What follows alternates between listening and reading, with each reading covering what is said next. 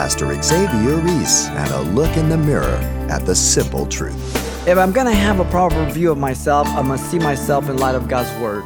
That I am a sinner in need of salvation, or I am a sinner in process of salvation, both needing to be dependent on God continually. You understand?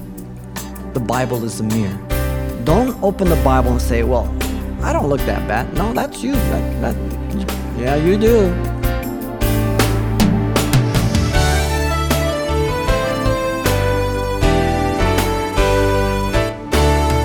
Welcome to Simple Truths, the daily half-hour study of God's Word with Xavier Reese, Senior Pastor of Calvary Chapel of Pasadena, California.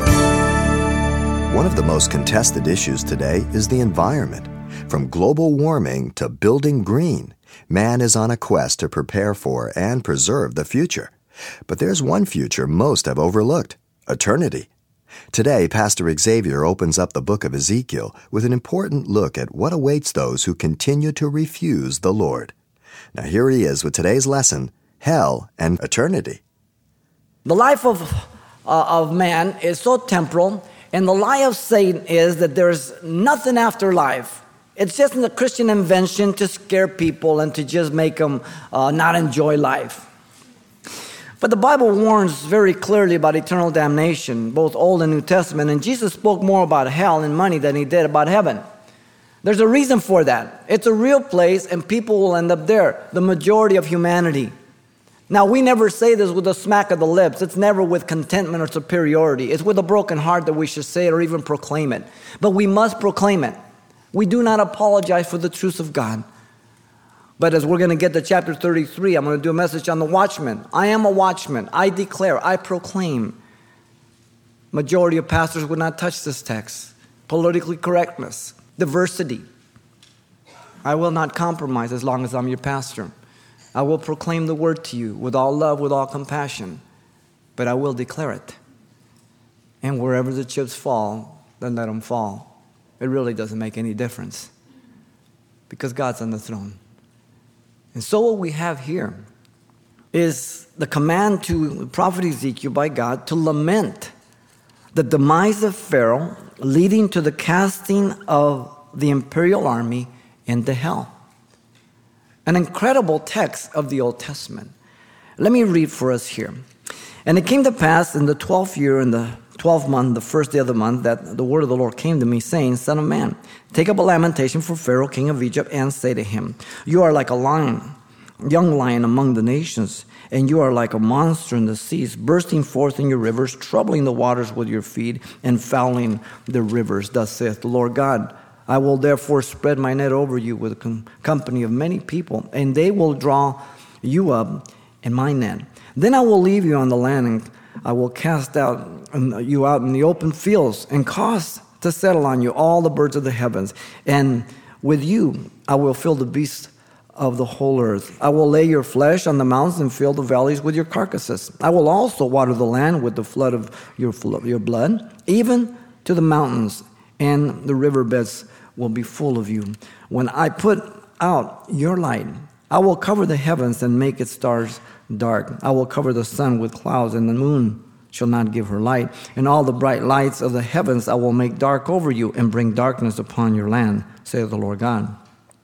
I will also trouble the hearts of many people when I bring your destruction among the nations into the countries which you have not known. Yes, I will make many people astonish at you, and their kings shall be horribly afraid of you when I brandish my sword before them, and they shall stumble every moment, every man for his own life in the days of your fall.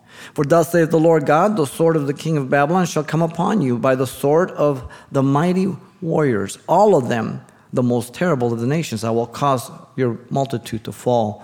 They shall plunder the pomp of Egypt, and all of its multitude shall be destroyed. Also I will destroy all its animals from beside its great waters. The foot of man shall muddy them no more, nor shall the hoofs of animals muddy them. Then I will make their waters clear, and make the rivers run like oil, saith the Lord God.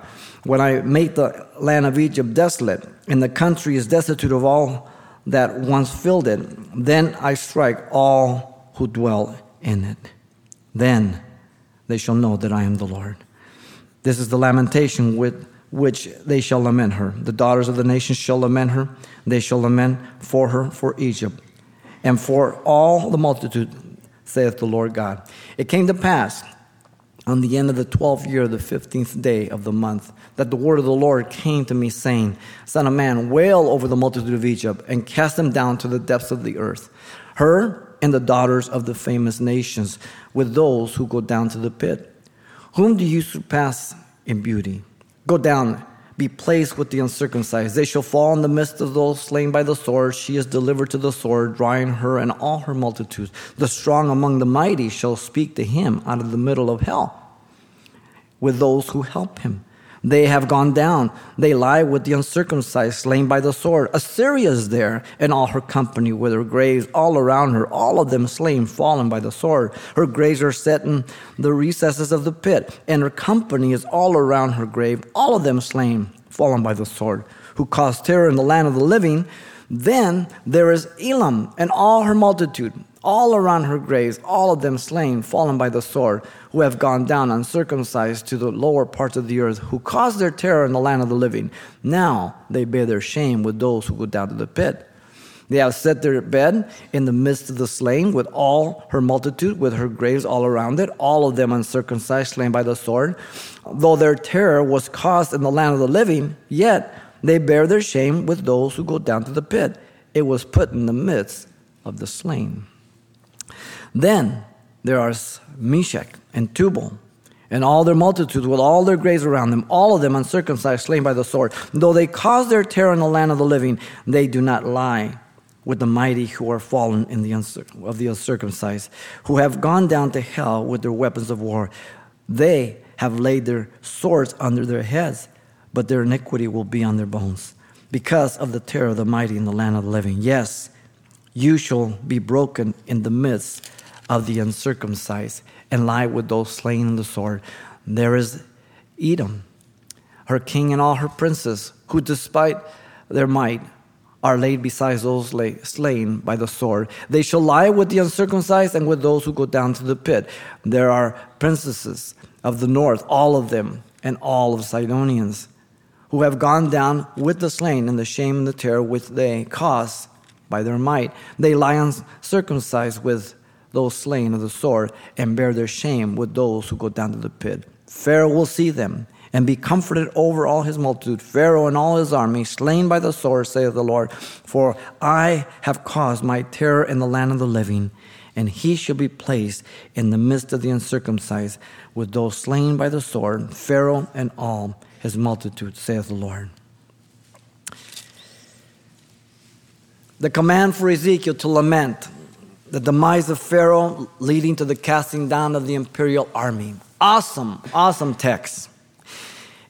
It is characterized by three things. First, verse 1 through 10, the past glory and downfall of the Pharaoh of Egypt. Past glory and downfall. Second, verse 11 through 16, the present glory and conquest by Babylon of Egypt. And then 17 through 32, the future shame at the descent to hell for the army of Egypt. The past glory and downfall of the Pharaoh of Egypt comes first, verse 1 through 10. Now, there's been 4 chapters for Egypt, beginning 29, 30, 31, and 32. These first 10 verses correspond to the earlier judgment of Pharaoh in chapter 29, verse 1 through 16. There's parallels that go by. Let's begin here. Look at the date and commission of the lamentation for Pharaoh. Verse 1, halfway down to 2. This is the 6th oracle, by the way, regarding Egypt. The date is 585 BC, the 1st of March, the 12th year, 12th month, first day of the month. April's always the first month. Now, the Jewish and our dates, the first may change a little because the calendar's a little different, but we go by the date that is given here. We don't try to make the exact one. Now, this is 9 months after the last prophecy. The prophetic formula, once again, the word of the Lord. This is the message from heaven once again, not the prophet. And the command is to lament Pharaoh, notice, for what will happen to him. Son of man, the title of weakness. mortality, normal man. Take up a lamentation for the Pharaoh, king of Egypt. Very specific. And though he's talking about the king of Egypt first, and the whole thing per se, he's talking about the imperial powers of the world, the kingdoms.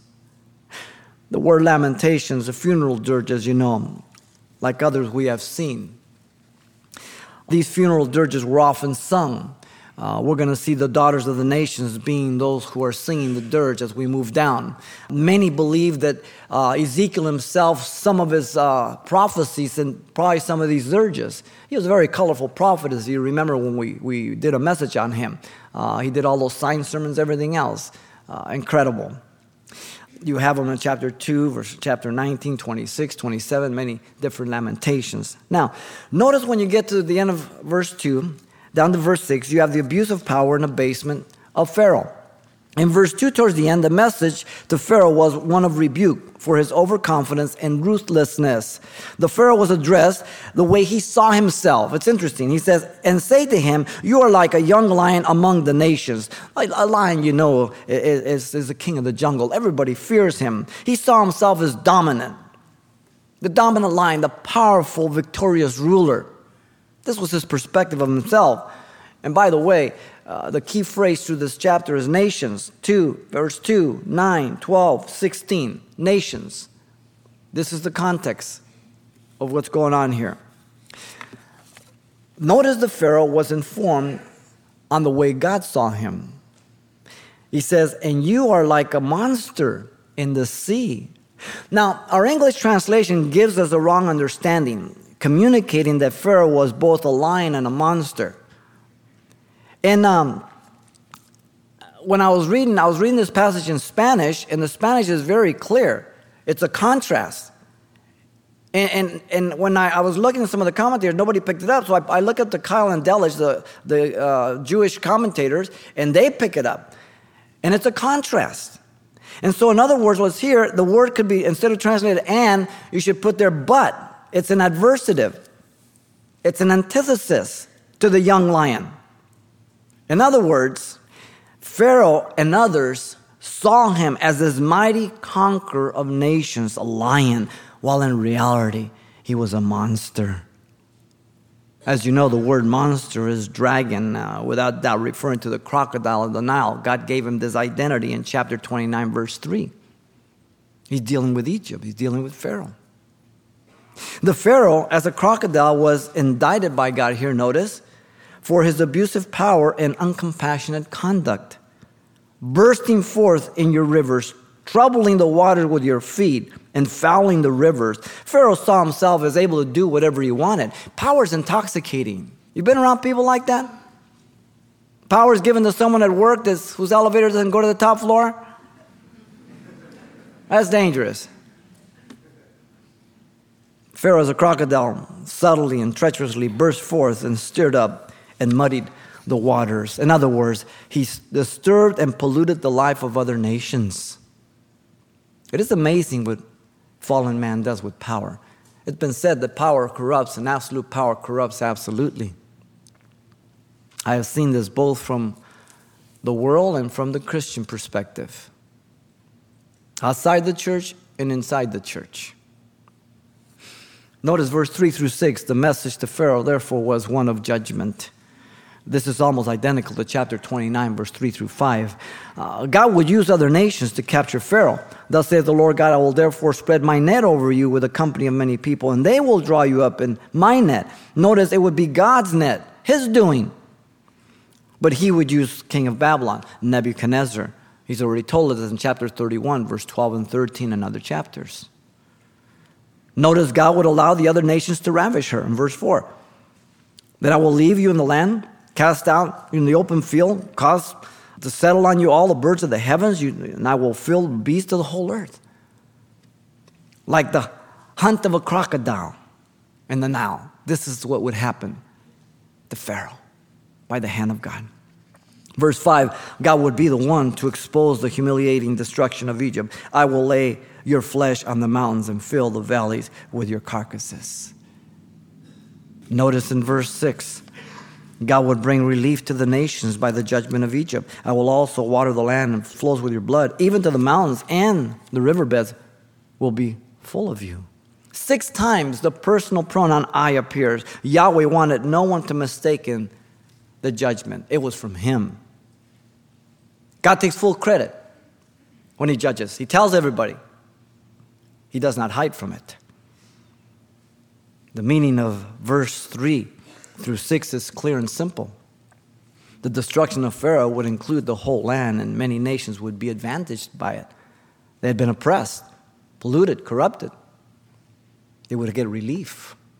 And you know what happens when that happens? What goes around comes around, right? Look at verse 7 through 10. The judgment of Pharaoh would be a day of darkness and fear. In verse 7 and 8, God describes the day as being reflected in nature and by nature. The day would be a day of gloom. When I put out your light, I will cover the heavens and make its stars dark. I will cover the sun with a cloud, and the moon shall not give its light. All the bright lights of the heavens I will make dark over you and bring darkness upon your land, saith the Lord God. The language is similar to the tribulation and great tribulation, the day of the Lord. Once the rapture happens, the day of the Lord begins.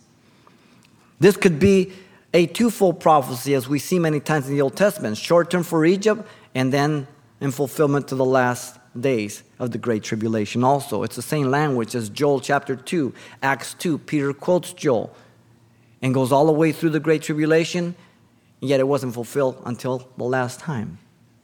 So we see it here. We've done a study on the day of the Lord. Incredible topic throughout the Scriptures. Notice once again 4 times the personal pronoun I. It's emphatically stated. Notice the day would also be a day of judgment on the gods of the Pharaoh. The sun, one of their gods, Ra, would be covered by God with a cloud. Oh, God. Their little God covered by a cloud. God says in Genesis, I created the moon, the stars, and the sun. Don't worship them, worship me. Don't fear them, fear me. All these people who are pantheists, all these people who are tree huggers and all that, all these people that cry about seals and whales and pigeons and everything else. And they give up their money and they do all this stuff, yet they'll kill a baby in the womb. They're a bunch of hypocrites. They worship the creature more than the creator, which is blessed forevermore. The evidence was clear. Their God was impotent. Remember the plagues of Egypt? It was a judgment on their gods. All of those plagues were their gods. They worshiped them. The Nile, they worshiped. The lice, everything. The sun, darkness. Notice verse 9. God declared the rippling effect of fear on the other nations due to the judgment. I'll also trouble the hearts of many people when I bring your destruction among the nations into the countries which you have not known. The nations afar off would vex and be vexed over the news of the destruction of Pharaoh's overthrow and destruction. They would be in great anxiety. 2 more personal pronouns, I. Gripped with fear. News, they didn't have emails. They didn't have cell phones. So by the time news got to you, the enemy was just around the corner. Anxiety, vex. Notice verse 10. God will use the judgment on Pharaoh to put fear in the hearts of many people regarding the safety of their own life. Yes, I will make many people astonished at you, and their king shall be horribly afraid of you when I brandish my sword before them, and they shall tremble every moment, every man for his own life in the day of your fall. Death should cause each person to reflect upon their lifestyle and priorities.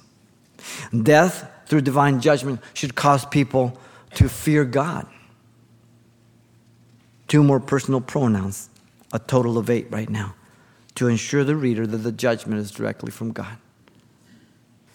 The judgment of the days of Noah is God's testimony to rebellion against God and willful ignorance of man, denying it is God's judgment. He has gone through the trouble to leave us remnants, the fossil record. We dig it up and we say, evolution. And the angels go in heaven.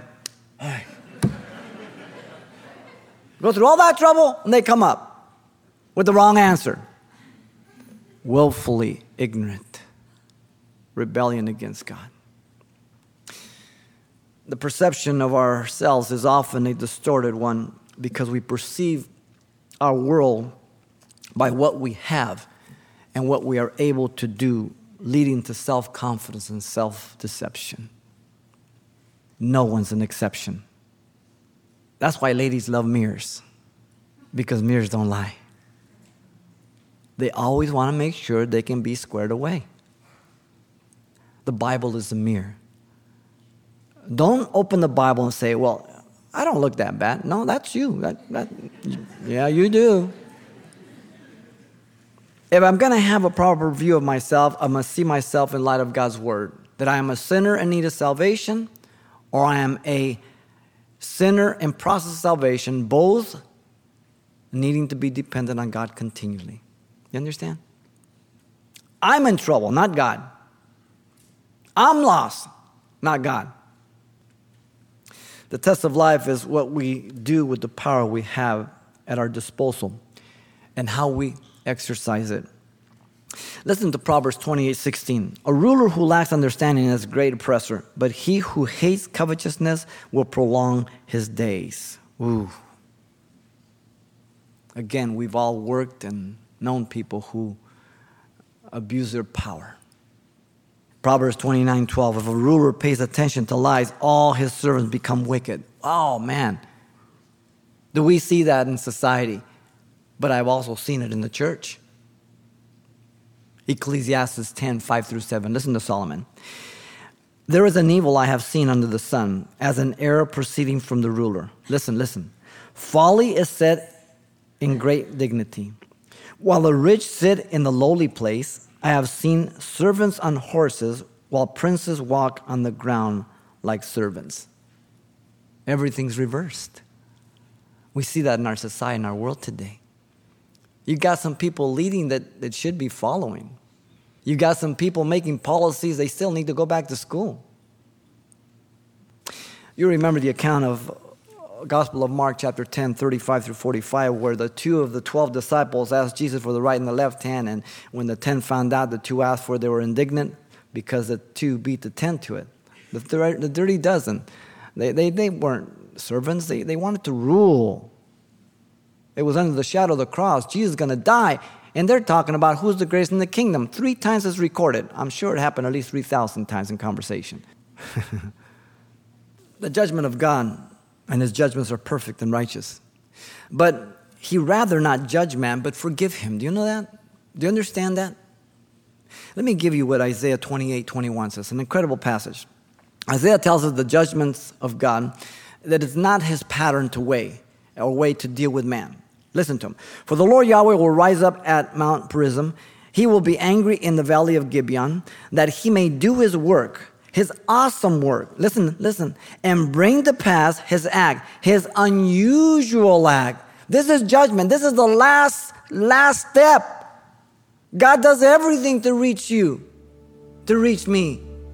Judgment is his last step. You as a parent, if you being evil, take the last step to discipline your child, you'll do everything before you have to lower the boom. How much more God? And yet God is always charged as the God of wrath, isn't that? You haven't seen wrath.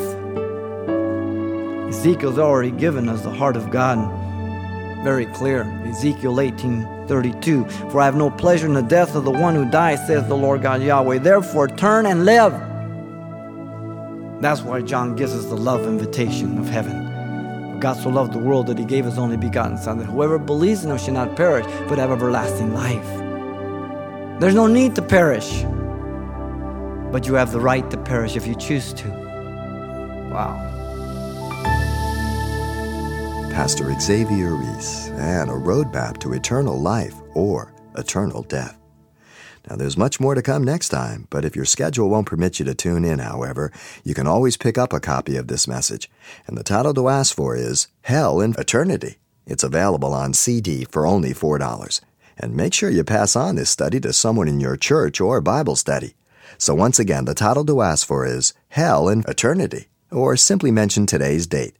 You can request your copy by writing Simple Truths, 2200 East Colorado Boulevard, Pasadena, California, 91107. Or to make your request by phone, call 800-926-1485. Again, that's 800-926-1485. Or the address once again is Simple Truths, 2200 East Colorado Boulevard, Pasadena, California, 91107. And thanks for mentioning the call letters of this station when you get in touch. This helps us track the effectiveness of this ministry in your area. When do you know if you've succeeded in life? That's coming up on the next edition of Simple Truths with Pastor Xavier Reese.